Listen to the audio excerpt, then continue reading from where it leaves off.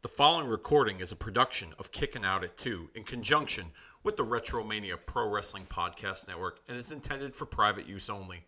For more information, head on over to facebook.com/Kicking Out at 2 or our Twitter handle @Kicking Out 2, along with searching Retromania with a W on any and all podcast platforms available to listen to archive shows such as this and all the great content of the Retromania Pro Wrestling Podcast Network. Evergreen content at your fingertips anytime at your listening pleasure. And with that being said, we thank you for listening and hope you enjoy the show. What's up, everyone? Thank you all for hitting the play button, pressing download, clicking and subscribing to another episode of Kicking Out at 2. I'm your host, Dave Rosenbluth, and we are back on that nostalgic, retro walk down the aisle, if you will, that memory lane that embodies this episode of Kicking Out at 2, as well as all the episodes of Kicking Out at 2. Of course, last week took a little bit of a detour and decided to talk about some current events that took place with Ariel Helwani, Tony Khan, Elimination Chamber, and all that good stuff. But we're back in the retro format with this episode this week, as we're going to be taking a little bit of a break from the watch-along aspects of what has really embodied Kicking Out at 2 in the last several months or even the last year or so. And we're going to just give you a good old-fashioned recap.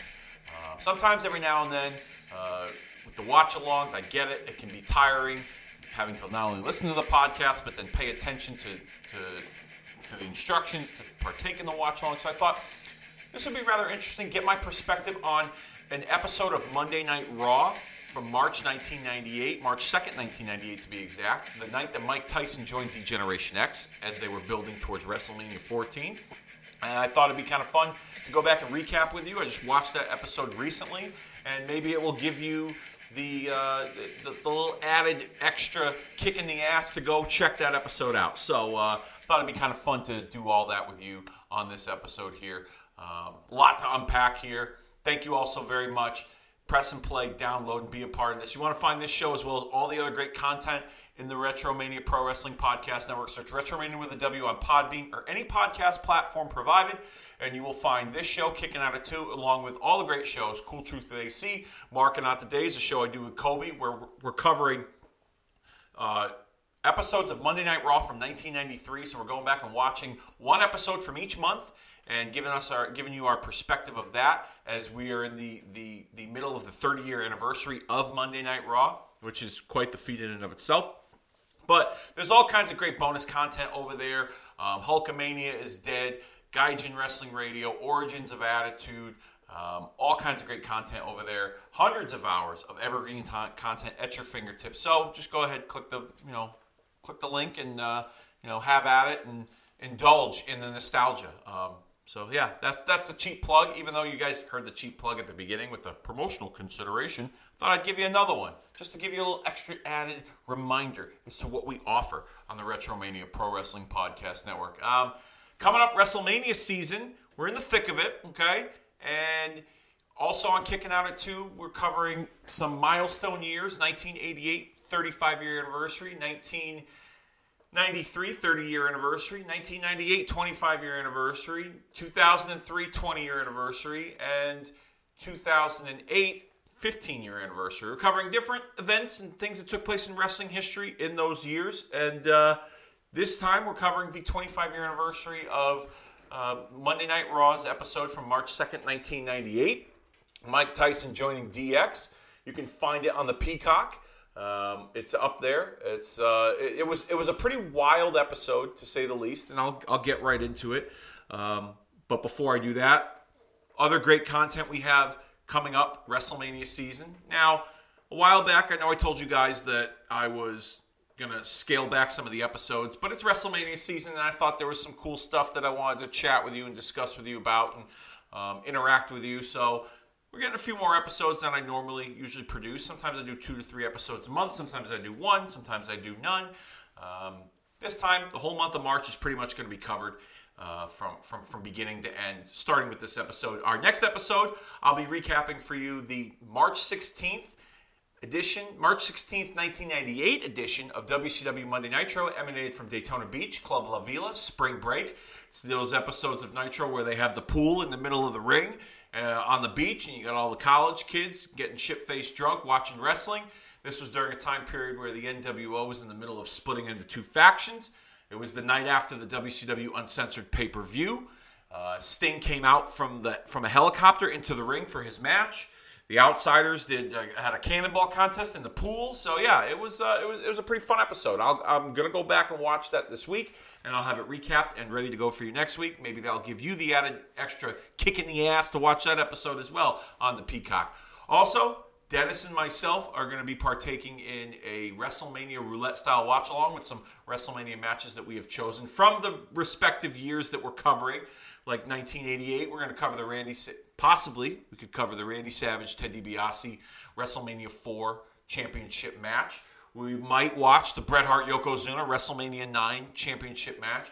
We might watch Stone Cold Steve Austin taking on Shawn Michaels in that championship match from WrestleMania 14. We might watch Shawn Michaels, Ric Flair from 2008. We might watch Hulk Hogan and Vince McMahon from 2003. Who knows? But there's all kinds of different WrestleMania matches varying from WrestleManias 4, 9, 14, 19, and 24, all in the roulette wheel. The wheel's going to decide what Dennis and I watch. And we'll also have a special do-over series that I have kind of mapped up in my head, where we're going to take a moment in wrestling history or a match or even an entire event, and we're going to do it over, okay? And the tall task that's ahead of myself and Kobe, who's going to make a guest appearance on Kicking Out at 2, we're going to do over WrestleMania 9, because most fans out there have said that is the worst WrestleMania of all time. It's on the Mount Rushmore of the worst WrestleManias of all time,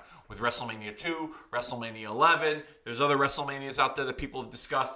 This WrestleMania 9 is on that Mount Rushmore that many fans have said is the worst. We're going to try to take it from being the worst to being something watchable. And we're going to do that with the Do-Over series, WrestleMania 9. And then Justin and I are going to sit down and we're going to discuss, my brother Justin's going to make an appearance, and we're going to discuss some what-if scenarios in WrestleMania history. Like, what if the $1 Million Man, Ted DiBiase, was the WWF champion? What if he won the WWF title at WrestleMania 4? What if Hollywood Hogan left WCW and headlined WrestleMania 14 against Stone Cold Steve Austin?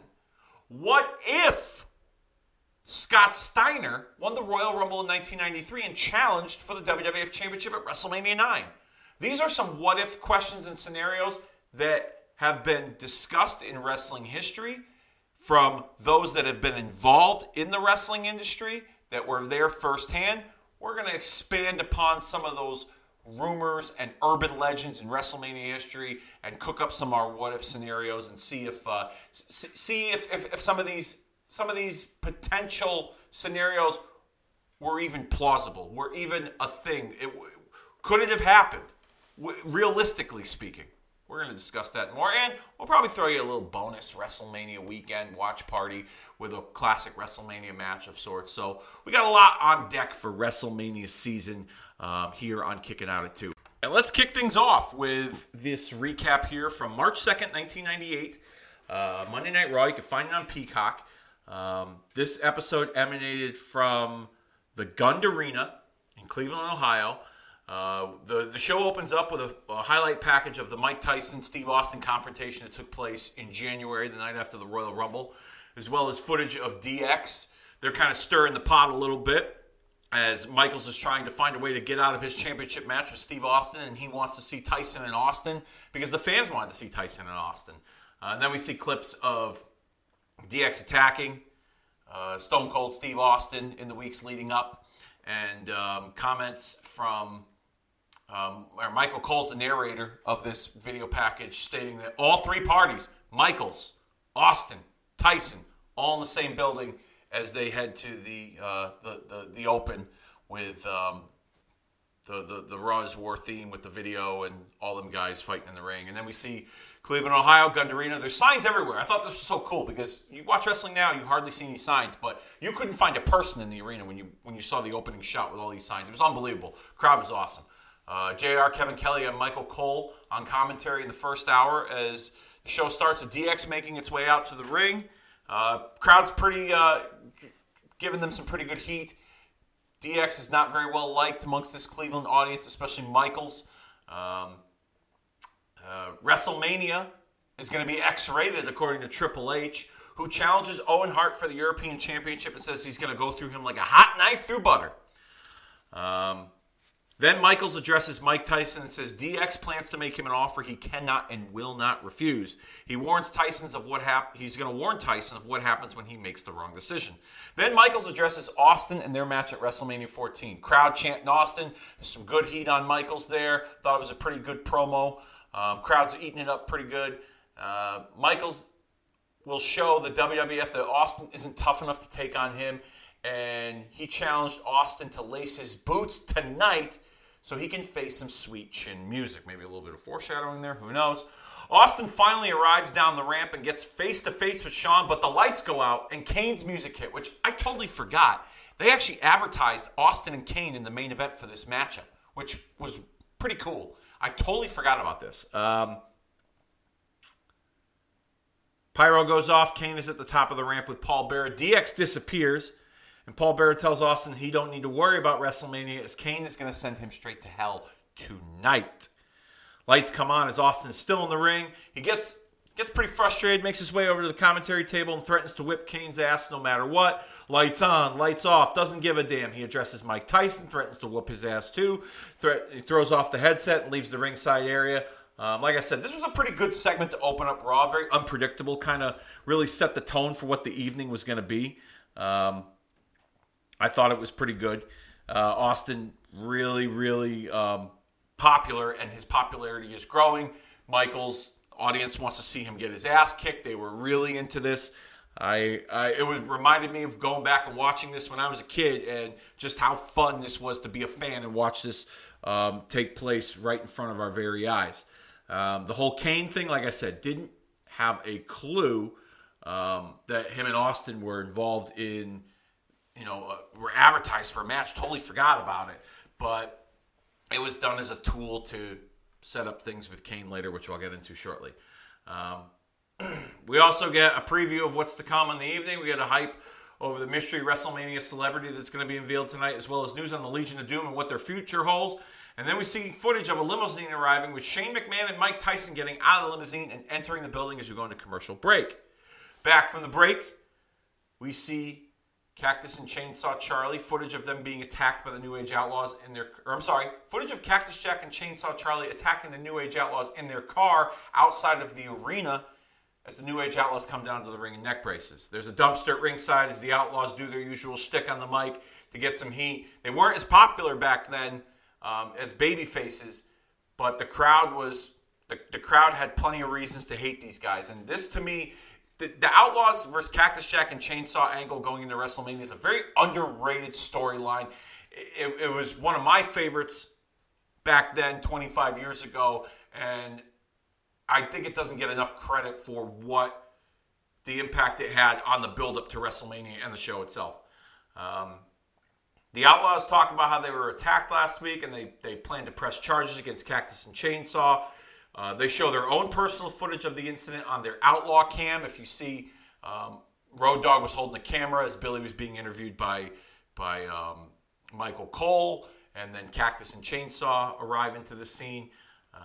The Outlaws apologize to the fans because they will not be in action tonight as they have a doctor's note giving them permission not to wrestle, which then prompts Commissioner Slaughter to appear on the Titantron and disputes their injuries and demands that they defend their titles tonight on Raw. The music of the Disciples of Apocalypse plays as we see Skull and 8-Ball make their way down to the ring on their motorcycles. JR then announces on commentary that the Outlaws are scheduled to defend their titles against Cactus and Chainsaw at WrestleMania 14. At that time, it was not announced that it was a dumpster match. Eventually, later, it would become that. This is pretty much a brawl to kick things off between both teams. The referee didn't really have much control. The Outlaws used the dumpster to ram DOA into it when out of nowhere Cactus and Chainsaw pop out of the dumpster to a huge reaction from the audience. The Outlaws run away through the crowd as they lose via a countout. I thought this was a pretty fun segment to kick things off with them and to continue the build with Cactus and Chainsaw. The use of the dumpster seems to be a centerpiece and a focal point as opposed to Cactus and Chainsaw wanting to win the tag team titles to be the champions. They more or less wanted to dethrone the Outlaws to get revenge for what the Outlaws did to them with that dumpster ride. Up next, Sable's getting ready backstage as we go to commercial, and we come back from the break and we see a video package highlighting the issues between Marc Mero and Sable. The story of Mero's jealousy with Sable, and then, of course, Goldust and Luna's involvement in this story. I thought this was a very good story.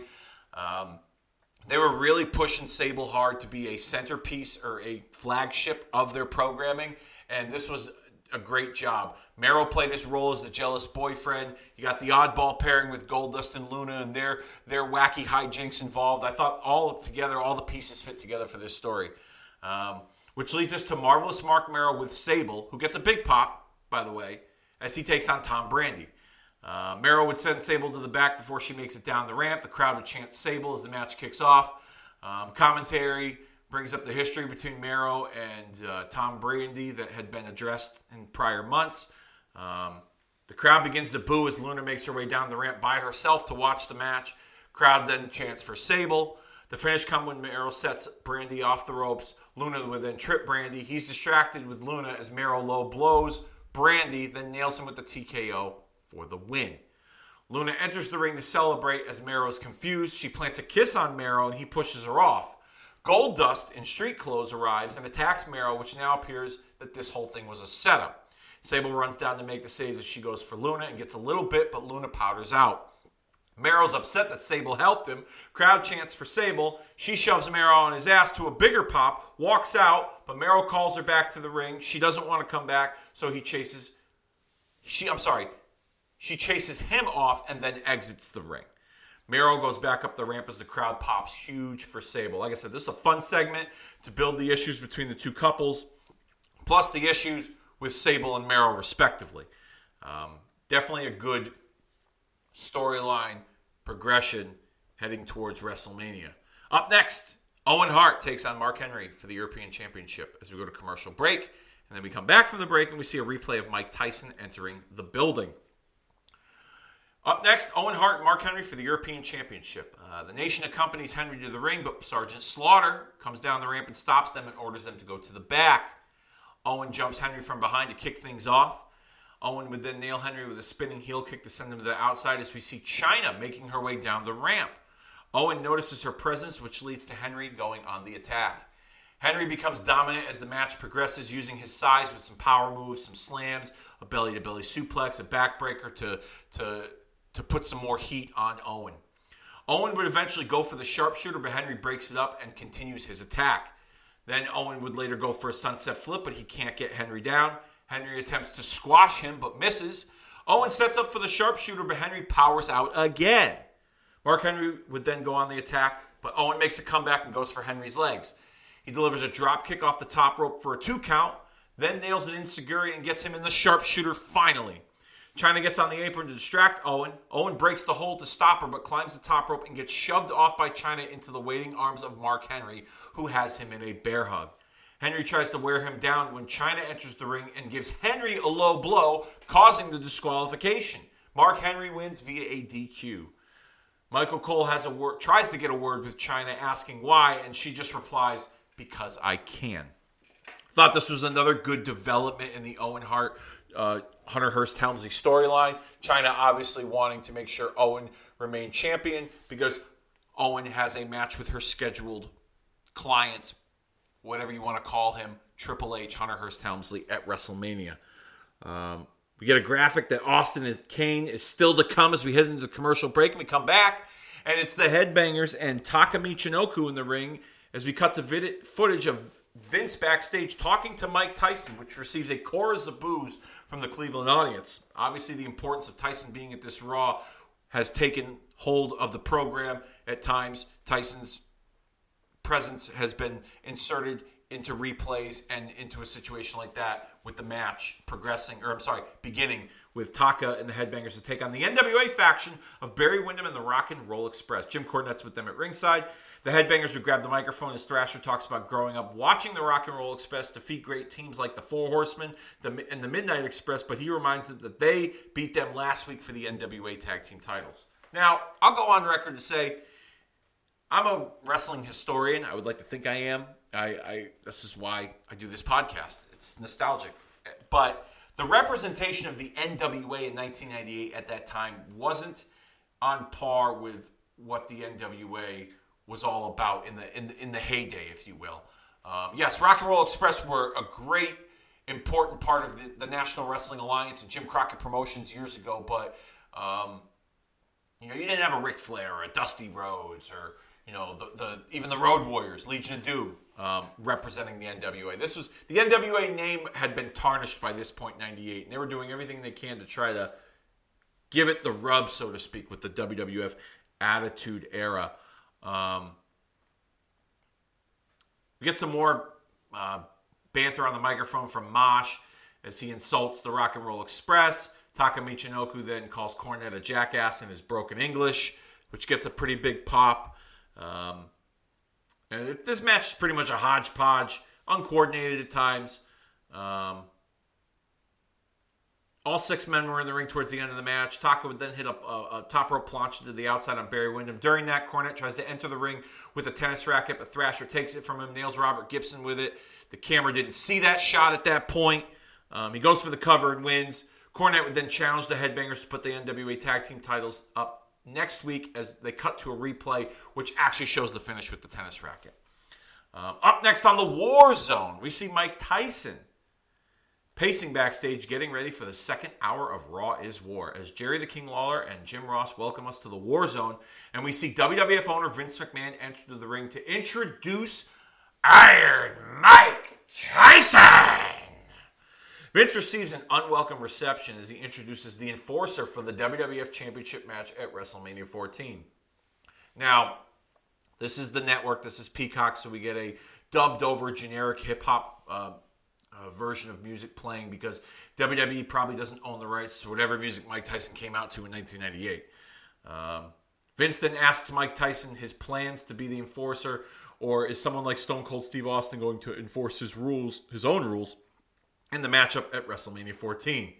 Every time Vince speaks, the crowd boos him. This is obviously goes back to Vince opening up about his role in the Montreal Screwjob, and we're seeing the early signs of the Mr. McMahon character. Subtle hints as he's asking for the crowd to show him some respect. You're kind of seeing him lose his patience a little bit. Vince would then shift the focus to Tyson, who he asks Tyson who he thinks will win the match at WrestleMania 14. But before he can answer, DX Music plays as they make their way down the ramp with WWF officials following them into the ring. Shawn Michaels will grab the microphone to remind Mike Tyson who he is. He's not Stone Cold Steve Austin. They're not here to disrespect him. They're here to treat him like a man. And I'm calling your ass out right now, right here. Boy! That's right. That's what Shawn Michaels said. That was my best Shawn Michaels impression, if you will. Tyson said, you want to do it? Let's do it right now. Let's go. Michaels then tells Tyson to get his people out of the ring, and he will get his people out of the ring. Crowd starts to pop big. Both camps back out. Both guys come face to face. The anticipation is there. The crowd's going crazy. We get some back and forth verbal jaw-jacking between the two. Some taunting, some goading by Michaels. Then Michaels grabs Mike Tyson by the shirt, teasing if he's going to hit him. Tyson's egging him on, saying, hit me. Then Shawn Michaels pulls off his shirt to reveal a D-Generation X t-shirt as Mike Tyson joins D-Generation X. Crowd loses their mind. DX and Tyson are taunting Vince, who's on the outside of the ring, disgusted with what he's seen. We get more posing and taunting between from them to the crowd. Excuse me. Michaels would grab the microphone and tell everyone that he's the man that runs this show, while Vince is on the ramp watching this all unfold. Crotch chops all around as commentary speculated on Tyson's role moving forward in the WrestleMania 14 match. This was a great segment. This felt big time. Okay? It added more drama to the WrestleMania 14 match. It added more of an uphill battle for Austin to climb. Austin already had to deal with the numbers game in DX. Now Mike Tyson has joined DX, and he's supposed to be the special enforcer in the match. The bias that Tyson could be showing towards Michaels in that match, that's another question posed. This was really, I loved it back then. I was a 15-year-old kid going, wow, oh my God, I didn't see that coming. And it was pretty cool to watch unfold now 25 years later. We get back from commercial break, and Jim Ross and the King recap what just went down. Another replay shows it. We see DX and Tyson in the locker room celebrating as Steve Blackman makes his way down to the ring to face Kama Mustafa, flanked by the Nation of Domination. And once again, Commissioner Slaughter comes back down to order the Nation back to the locker room. We get more discussion on commentary of dissension within the Nation as we see a replay of Blackman getting a wing over The Rock the previous week with inadvertent help from D'Lo. This match, it's really nothing special. Commentary is still discussing the Mike Tyson segment from before where he joined DX. The crowd's not really into it. This is kind of like what they call the let me up match, if you will. Blackman goes for his submission move when Rock and Farouk enter, causing the disqualification. Your winner by DQ, Steve Blackman. The Nation would beat on Blackman until Ken Shamrock runs down to make the save. He suplexes Kama. That gets a pretty good pop. Shamrock and Blackman embrace. And this is once again another piece to the building story here. They're building, each segment has got a purpose. They're building a story. Maybe with the exception of the NWA Headbangers segment, each segment on this show so far has had a purpose, and they're building towards WrestleMania. This building towards Ken Shamrock and The Rock, while you have the backstory of The Rock's issues with Farouk, who's the leader of the Nation, and the possible dissension within the group. I think this was, once again, another great building block to that story. We see Stone Cold Steve Austin. He's backstage getting ready as we go into the commercial break. But back from the break, we get the former Colonel Robert Parker from WCW. He's in the ring to introduce the world's greatest wrestler, the world's greatest singer, the world's greatest entertainer, the return of Double J Jeff Jarrett to the WWF. It looks like he's got no more ties with the NWA faction. He was a part of that little NWA group for a while with Jim Cornette and the Rock and Roll Express, but I guess they saw bigger things for Jarrett at that time, and they moved him out of that group. Jarrett said that he wishes the NWA luck, but says they weren't prepared for a talent the likes of Double J. And then he introduces his promoter, formerly known as Colonel Robert Parker. He is now known as Tennessee Lee. Out comes Flash Funk, who's going to face Double J. Crowd doesn't seem like they're into this match either. Funk got a few of his high spots in, but this match is really designed to reintroduce the Double J character. Once again, on commentary, we get more talk about Mike Tyson joining DX. The finish comes when Funk goes up top. The referee's distracted with Jeff Jarrett. Lee knocks him off the ropes. Jeff Jarrett capitalizes and applies the figure 4 for the victory. This match, bell to bell, really was nothing special. This is all about reintroducing the Double J character. 15 years old, my thoughts were, Double J, really? Like Double J? I kind of liked the different presentation that Jeff Jarrett had. He had a little bit more of an attitude. Even though, he was aligned with the NWA, this was a different presentation of Jeff Jarrett. And I was warming up to that idea, but it just didn't connect and didn't click overall with the majority of the audience, so they reverted back to Double J, which, in hindsight, when you look back on it, the Double J character being the very traditional Memphis heel wrestler was a good foil to the current crop of baby faces during the Attitude Era. So the segment, like I said, designed to get him over. This Double J was the focal point, introducing his promoter, Tennessee Lee. I've always felt that the Colonel Robert Parker, Colonel Sanders type character was very underrated. A lot of people think it was hokey, like he was Colonel Sanders from Kentucky Fried Chicken, but I thought that the Colonel Robert Parker promoter manager presentation, one of the very underrated characters in WCW, managing the Stud Stable with Terry Funk and Arn Anderson and Bunkhouse Buck and Dick Slater. The segment he had with Sensational Sherry when they got married at Clash of the Champions, that was pretty fun. Parker was a hell of an entertainer. Doesn't get enough credit for what he presented as a character. And so seeing him apart with Double J was a soft spot for me back then. Still is to this day. So that was pretty cool. Up next, we cut to a video of a female mystery celebrity at WrestleMania 14. Her face is covered with black lighting until she reveals herself to be Jennifer Flowers. She was allegedly involved in an extramarital affair with then-President Bill Clinton. Not to be confused with his intern, Monica Lewinsky. Of course, we all know the controversy surrounding that 25 years ago. Flowers says she'll be at WrestleMania 14. I thought this was an interesting choice, but appropriate given the time period for the WWF during the Attitude Era. You had Mike Tyson, you had Jennifer Flowers, Pete Rose would be involved, all controversial figures that I think their personas and their background fit well into the Attitude Era. We go to commercial break, and JR says that they're going to hear from Mike Tyson next. And we come back from the break. Michael Cole's outside in the arena. He's in front of a limousine trying to get a word with Mike Tyson. DX and Tyson arrive, and Michael Cole wants some answers, but Triple H says that Tyson wanted to be around winners, and that's why he joined DX. Tyson then says that Stone Cold Steve Austin is going to get knocked out as he enters the limousine to leave the arena. Up next, Jim Ross and the King discuss the state of the Legion of Doom. WWF officials have tried to get them to reconcile, but according to the King, Legion of Doom is done. We get a video package detailing the breakup of the LOD and their history as a tag team. It's a nice little progression in their story, something different. Clearly, they weren't the Legion of Doom of old during this time in 1998. Me having a soft spot for them as one of my favorite tag teams of all time. I was invested in this story in hopes that they would reunite. Obviously, they did at WrestleMania 14. With a little bit of a different look, trying to modernize their look while staying relevant in the Attitude Era.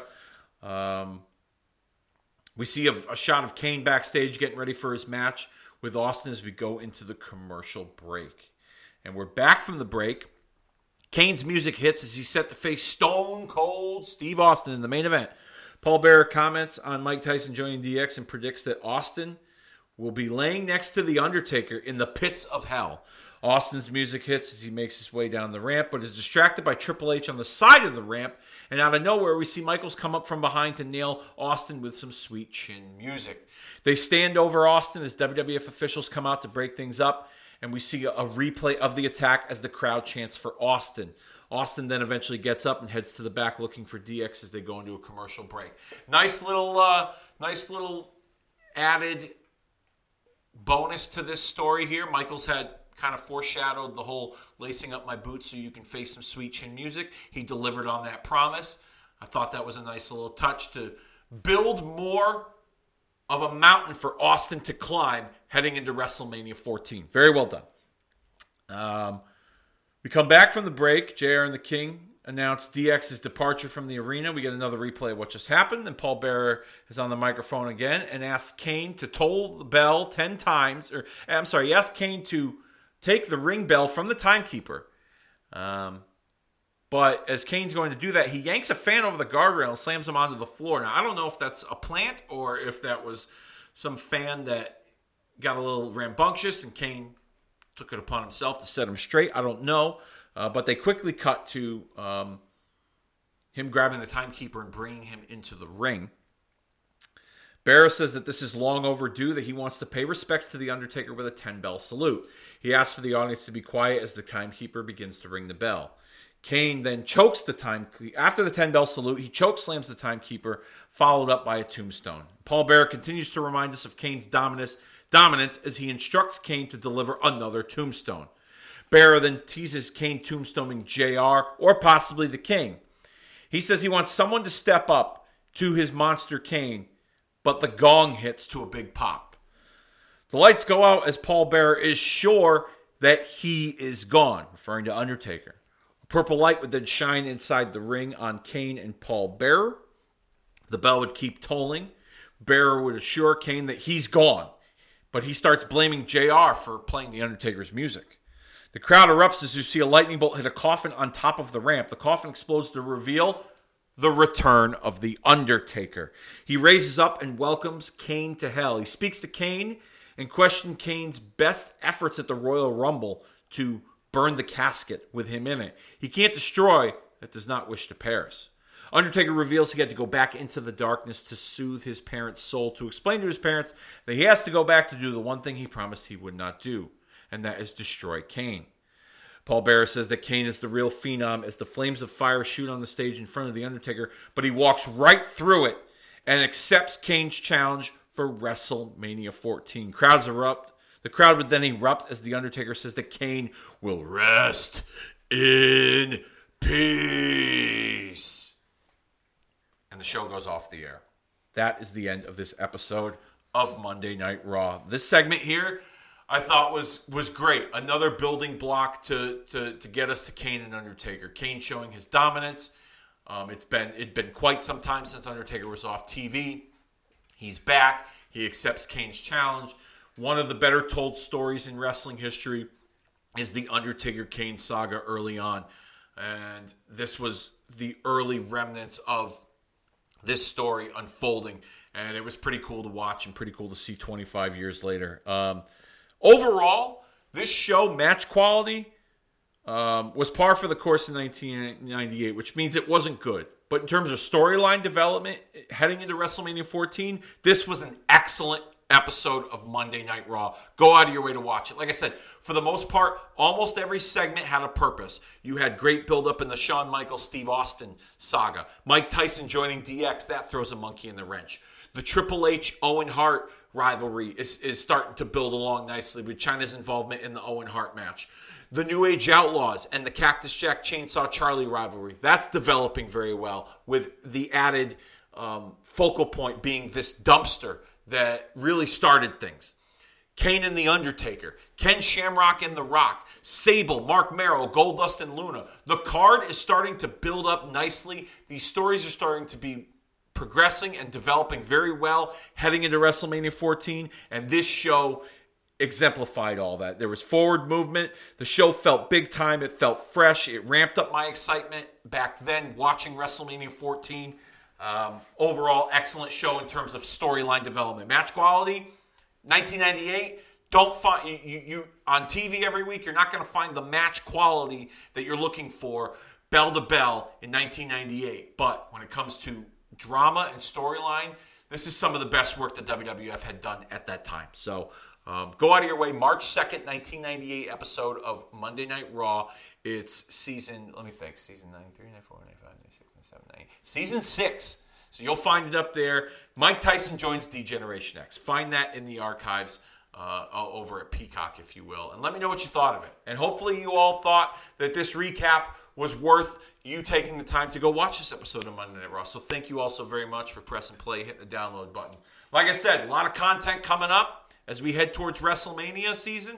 We're in the thick of it. Next week, I'm going to recap that March 16th, 1998 spring break episode of Monday Nitro. I'm really looking forward to going back and watching that and recapping it with all of you. Then the following week, Dennis and myself are going to sit down and we're going to go through the Kicking Out at 2 randomizer roulette wheel, and it's going to decide which match in WrestleMania history we're going to watch. Could it be Randy Savage and Ted DiBiase from WrestleMania 4? Could it be Bret Hart and Yokozuna from WrestleMania 9? Could it be Hulk Hogan versus Vince McMahon from WrestleMania 19? Could it be Shawn Michaels versus Ric Flair from WrestleMania 24?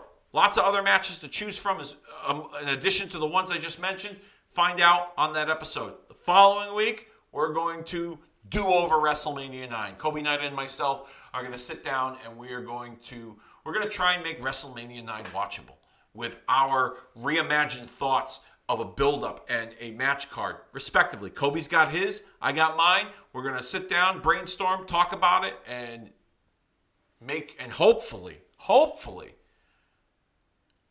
either of our versions of WrestleMania 9 will be more watchable than the one we saw 30 years ago in 1993. And then following that, WrestleMania What Ifs. What if Ted DiBiase won the WWF Championship in that tournament at WrestleMania 4? What if Hollywood Hogan faced off against Stone Cold Steve Austin at WrestleMania 14? What if Scott Steiner won the Royal Rumble in 1993 to challenge for the WWF Championship? All questions and urban legends that have been discussed in the wrestling community, we're going to bring those to light and share our thoughts with all of you on WrestleMania What Ifs. And WrestleMania weekend, we'll probably shell out a bonus watch-along of a classic WrestleMania match for all of you as we get into the thick of it with WrestleMania season. Thank you again. Appreciate all the love and support. Go check out Retromania. Search Retromania with a W. All podcast platforms provided. You will find this show as well as all the great content marking out the days. Cool Truth with AC. Great shows up in there in the archives. Thank you once again for all your support, and I appreciate it greatly. And I think it's about that time that we officially put this show down for the 3 count, and we will see you all next time.